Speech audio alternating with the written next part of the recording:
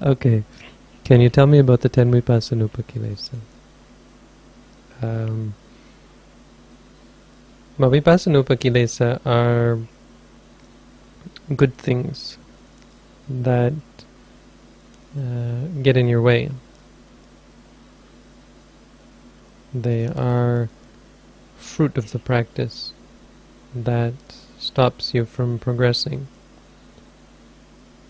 And it comes down to the basic principle that the practice is the only thing that leads to progress.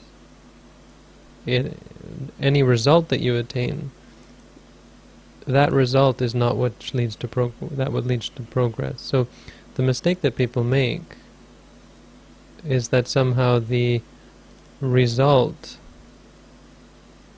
is the practice, or it may not even be so so explicit. They might just like the pleasant sensations or the positive experiences. And so by either taking it as the right practice, taking these good things as being in and of themselves the path to progress, or by simply clinging to them, one gets stuck, obviously, because one stops practicing. This is an important principle because everyone goes through this. If you're practicing correctly, you're going to come to the Vipassanupa Kilesa, if not one, then another. And altogether there are 10 of them. You might even add a couple on, I don't know why there are 10, but they're a good set. And so, see if I can rattle through them. Piti, rapture. So you might feel this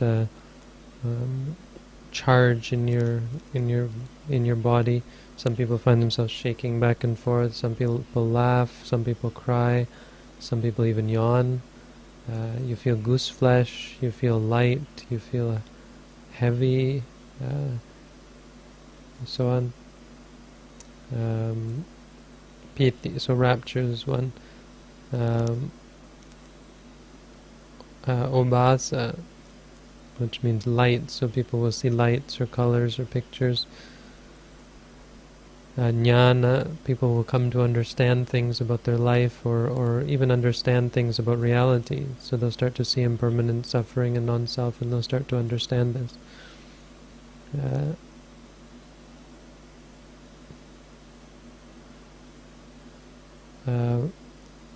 Then faith, a person might get a great amount of confidence in themselves, or faith in their teacher, and faith in the practice, and faith in the Buddha, and so on, and start to think about how great this practice all is, and how great they are, and how strong their mind is, and so on. Passaddhi, they might become tranquil. Suddenly they have a sense of quiet. Quiet is probably the most common one, especially among people who don't have teachers.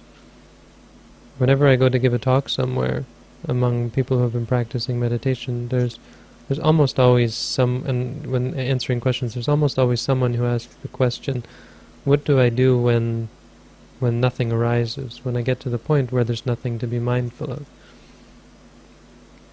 And the answer is actually quite easy, but people can get stuck in this state for years without adequate teaching, simply because logically there's nothing to be mindful of. But there's the quietude. This is called passaddhi. It's a cetasika. So passaddhi. Then energy. Some people will be full of energy and be able to do walking meditation all day, all night. They'll find themselves supercharged with never getting tired. Mindfulness, people will find that they're able to catch everything, acknowledge this, acknowledge that, and they'll feel good about their mindfulness.